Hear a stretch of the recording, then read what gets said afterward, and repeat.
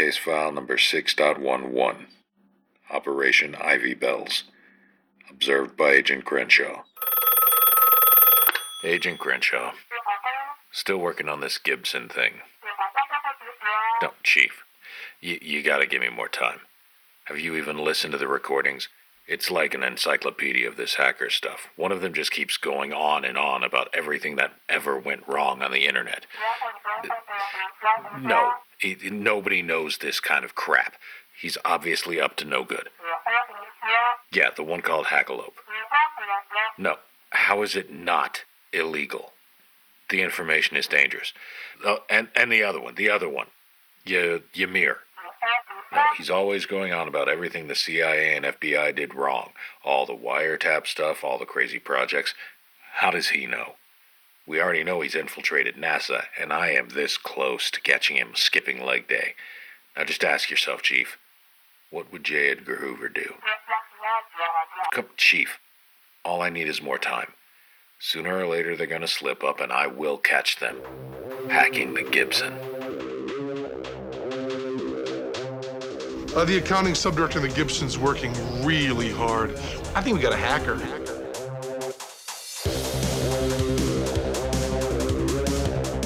So I made mention of this episode in a previous one about the CIA. We're back to CIA episodes, by the way.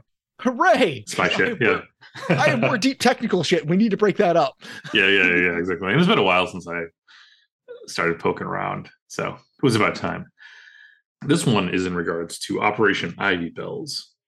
And this all goes back to the good old days of the Cold War between the USSR and the US. Much happier times, not like today where there's no hostilities and tension. I mean, we are getting back to the whole proxy war thing. Yeah, at least Russia hasn't flown a balloon over us. I mean, they probably have. But they've definitely done spy satellite level stuff. Oh, yeah. But it used to be, the Cold War where there were two superpowers. And I'm like, there are two superpowers now. Russia isn't one of them. Yeah. I was just thinking about like, well, there's like super carriers and all of that stuff and like the projection of naval power and that kind of thing. But still, China, I think, has them on that still. Yeah, I think so. Which is really funny because the hull that the Admiral Kuznetsov, and I forget the name of the Chinese carrier, same hull. The Admiral Kuznetsov and its sister ship. The sister ship was ended up with the Ukraine. Oh, okay. After the split, Ukraine sold it to China. Oh. And China refurbed it in order to learn about carrier operations so they could make their own indigenously, or at least that's what everything that I've seen in like the civilian world estimates.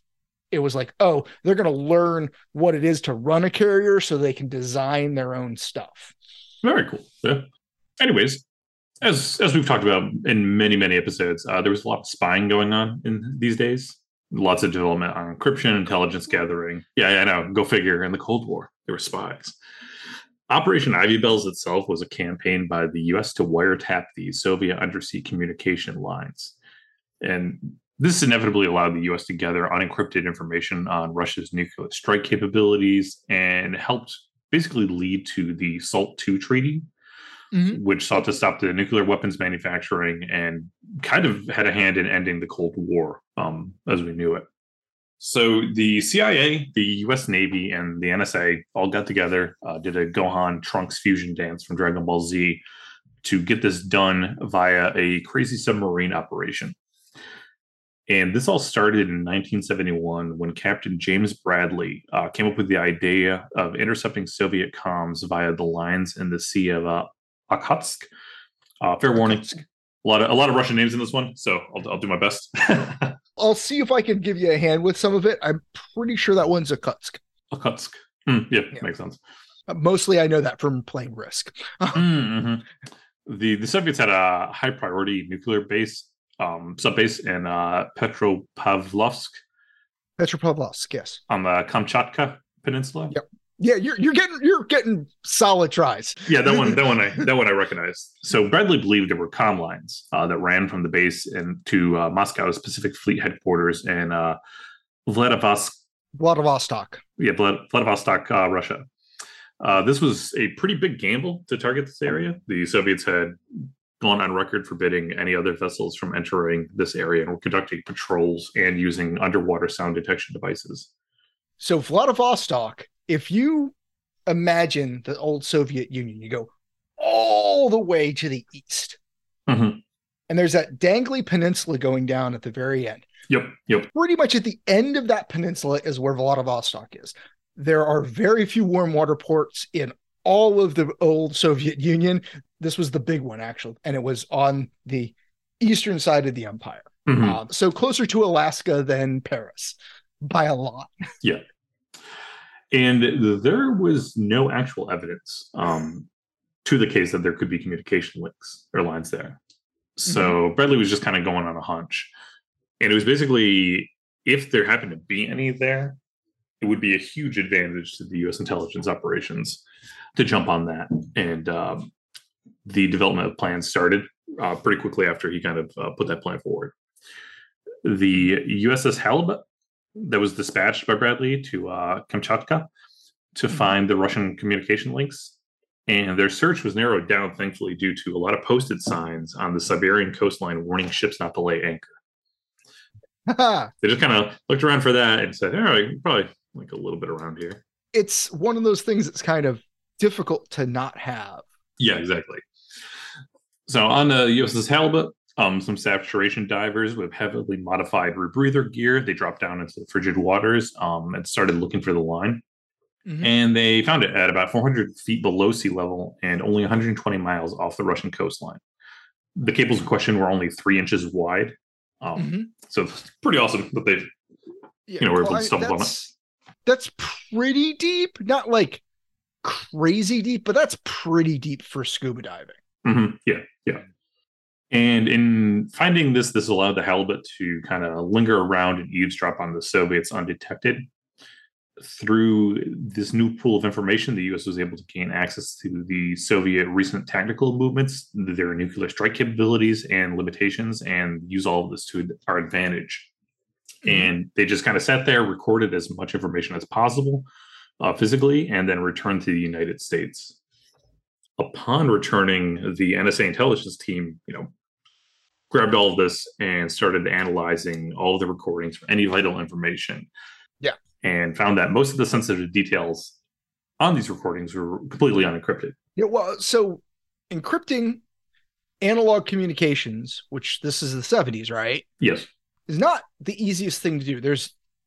We haven't done an episode on it yet, although I think it was 99% Invisible did a really good episode on it, which is part of the reason I was reticent to do an episode on it, because they just did such a good job about how they made the analog scramblers. Right. But it's actually a quite difficult problem. Mm-hmm. It's understandable that would be a difficult thing to encrypt, that basically making the cables difficult to find was their best defense. Yeah, exactly. Like I would have been surprised if they had wasted all of, even if encrypting these analog signals was like slightly easier, that they would waste the time and effort doing that when they're under the ocean and you got a bunch of crap patrolling around. I don't know for sure, but I would be shocked. I would bet significant amounts of money that none of the undersea cables over the Atlantic were encrypted in any way either, and only the calls from scrambler to scrambler were encrypted. Right, that makes sense. And so the cryptologists from the NSA uncovered the Soviet sub-operations and ballistic missile development plans, and they also uncovered a bunch of personal phone calls to messages and loved ones from people stationed on the base. The Soviets were completely unaware of the wiretap, so they were just going about using it and just spoon-feeding crazy amounts of intelligence to the U.S. for years and years. In 1979, the U.S. was able to use this information, like I said, to help negotiate terms with the USSR during the SALT II talks. Because from these wiretaps, the United States was able to learn that the Soviets were basically just as terrified of a war between the U.S. and Russia, and like a nuclear holocaust and fallout. Yeah. And so, they were able to give this to the negotiators and kind of proceed with the goal of just like easing the tensions, kind of coming to an understanding and being like, hey, we don't want to obliterate each other. Like we would like to continue going on living. This is actually really interesting because there have been multiple intelligence, I'm going to go as far as to say debacles. Kennedy, when he was running against Eisenhower, was saying there was this missile gap and it was the result of essentially inflated intelligence. And when he got in office and those reports were reviewed, essentially, I believe it was Khrushchev, was saying that they had a lot more functional nuclear weapons and they were producing more all the time than they did. They basically had almost none. So the missile gap didn't exist. He was being a blowhard, but we took him at their word and even assumed that they were underselling it. And they took that and they kind of turbocharged it during the Reagan administration. There were intelligence estimates, and this is all like a whole thing where there was a set of non-CIA estimators that Reagan brought in and gave them access to CIA's data, and they made these like crazy estimate books that they would distribute to Congress right before military budget times. But the point is that there have been multiple times in the past where the U.S. was prone to overestimate the aggressiveness and the disposition of Soviet forces. So it's not just that we had this intelligence and that was kind of a coup. It was how big a sea change in the thinking that it made by having that information versus what the tendencies of the intelligence community had been through many points of the Cold War.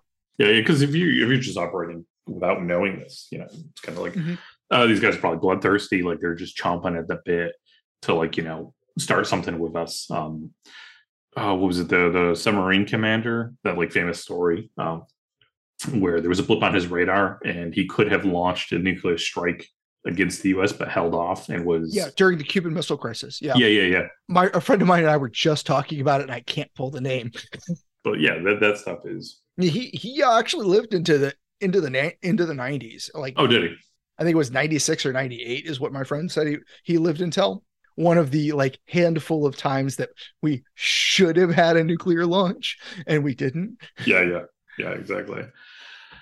And the SALT II part of the treaty was kind of to prevent further construction of what are called multiple independently targeted re-entry vehicles, or MIRVs. Mm-hmm. The agreement was both countries would kind of halt production of that and start reducing back everything. The success of Ivy Bills promoted the U.S. to use wiretapping throughout the Cold War and beyond as a way to keep tabs on both Russia and any potential adversaries it might have found. Mm-hmm. And 4 years after the initial wiretap, the USS Halibut was decommissioned, and the USS Seawolf and the USS Parsh took over. And the Parsh itself received 9 presidential unit citations, 10 Navy unit commendations, and 13 Navy expeditionary medals throughout its lifetime. Most of the reasoning behind those are classified still to the U.S. public. Yeah. The Los Angeles class submarines, which were, I'm going from memory here, I believe the attack submarines that we'd been using, I think it's Ohio class were the boomers and the Los Angeles were the attack submarines. The Seawolves were the replacements for those. And then we actually haven't produced very many of them, but one of their major mission roles was actually to do this kind of, that kind of clandestine work. It's one of the, from what I understand from reading about that stuff, one of the major missions of the Navy SEALs has been for decades. Oh, interesting. For about 10 years, everything was kind of well and good with this wiretap. Information was coming back. The Parsh was doing routine visits to swap out and repair the equipment, everything like that. Mm-hmm. Till 1981. In 1981, the U.S. satellites showed the Russian warships escorting a salvage ship towards the location of the tapped cable. Mm-hmm. And so when the USS Parsh went out to do its biannual retrieve and repair of the listening device, the divers discovered that the 6-ton, 20-foot-long wiretap had been removed. That's what we call salvage. Exactly. So after returning back to the U.S. and reporting on this, the NSA went into kind of full-blown investigation mode to figure out how the Soviets had found out about this, basically who had squealed. And This investigation carried on until 1985, and it wasn't until KGB defector Vitaly Yachenkov pointed out Ronald Pelton as being the reason behind all of this. He fingered him after he defected to us. Huh. Ronald Pelton isn't one of the names in my head of U.S. traders, so I'm very interested in the rest of the story. So at the time, or slightly previous to this, Pelton was swimming in debt, and he had made a phone call to the Soviet embassy in Washington to offer them top secret government information. And the details about Ivy Bells were sold for only $5,000. However, the Russians kind of put like a $30,000 retainer on him, for further consultation and intelligence. Yeah. So I did a little more digging on Pelton because most of Ivy Bell's information, everything kind of just ends there of like, and it got found out and like moving on. So I was like, okay, like curious. Never heard this guy's name before. Pelton resigned from his job in 1979 when he had declared bankruptcy. He was making at the time around like $24,500, which is $91,500 today. Yeah, it's like that's pretty decent money at the time. He was working with the NSA group. And from 1980 to 1984, he held several jobs. None of them were government intelligence related or anything like that. And when he made this call to the Russian embassy, the U.S. had already tapped the phones of the embassy, go figure, and had heard all of this, him talking to them. So they anticipated the arrival of some anonymous unknown caller, but they weren't actually able to observe him when he contacted the embassy. So they were never able to determine his identity. They just had a recording of his voice. Okay. So Yachenkov was actually the KGB officer to debrief him when he went to the embassy. Oh, how convenient. Yeah. So after that, he went on 2 trips to Vienna in 1980 and 1983 and stayed at the residence of the Soviet ambassador to Austria. And he was debriefed in sessions that sometimes lasted 8 hours a day with KGB officer Anatoly Salvanov. Okay. So while he didn't have any classified documents to offer, he was kind of just going off of memory and provided them whatever he could remember. So when Yachenkov defected, he didn't actually know Ronald by name. He only knew that he was a redhead. And so he just told the FBI, like some redhead guy came, offered me all this information, everything like that. So the FBI turned around and just kind of scoured personnel files to, get a pool of all the red-haired people they knew. And they finally matched up Pelton's voice and began surveillance on him. So they bugged his car, they bugged his house, but even through all of that, they couldn't get any damning information on him. It wasn't like he was. Do you know how long the investigation went on? I don't have a note on that. I don't think it actually said. So the big 3 of U.S. Cold War traders are Aldrich Ames, Johnny Walker Red as he's known, and Robert Hansen. Some of the going to Vienna and stuff actually is right in line with some of the behavior by Aldrich Ames.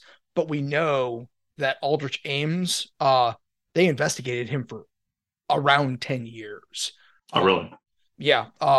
They suspected him for a while and eventually moved him off of the Soviet desk, but didn't actually get him out of the CIA. Oh, really? Okay. Yeah. He had conspicuous spending and there were some stuff that happened, but so like part of what's interesting to me is how long it takes them to do the counterintelligence work, because like it's a major contrast to how aggressive the KGB and GRU were in the Soviet era, because the Soviets were probably first and foremost a defensive intelligence agency. They were extremely good at containing the intelligence assets of the other side. Right.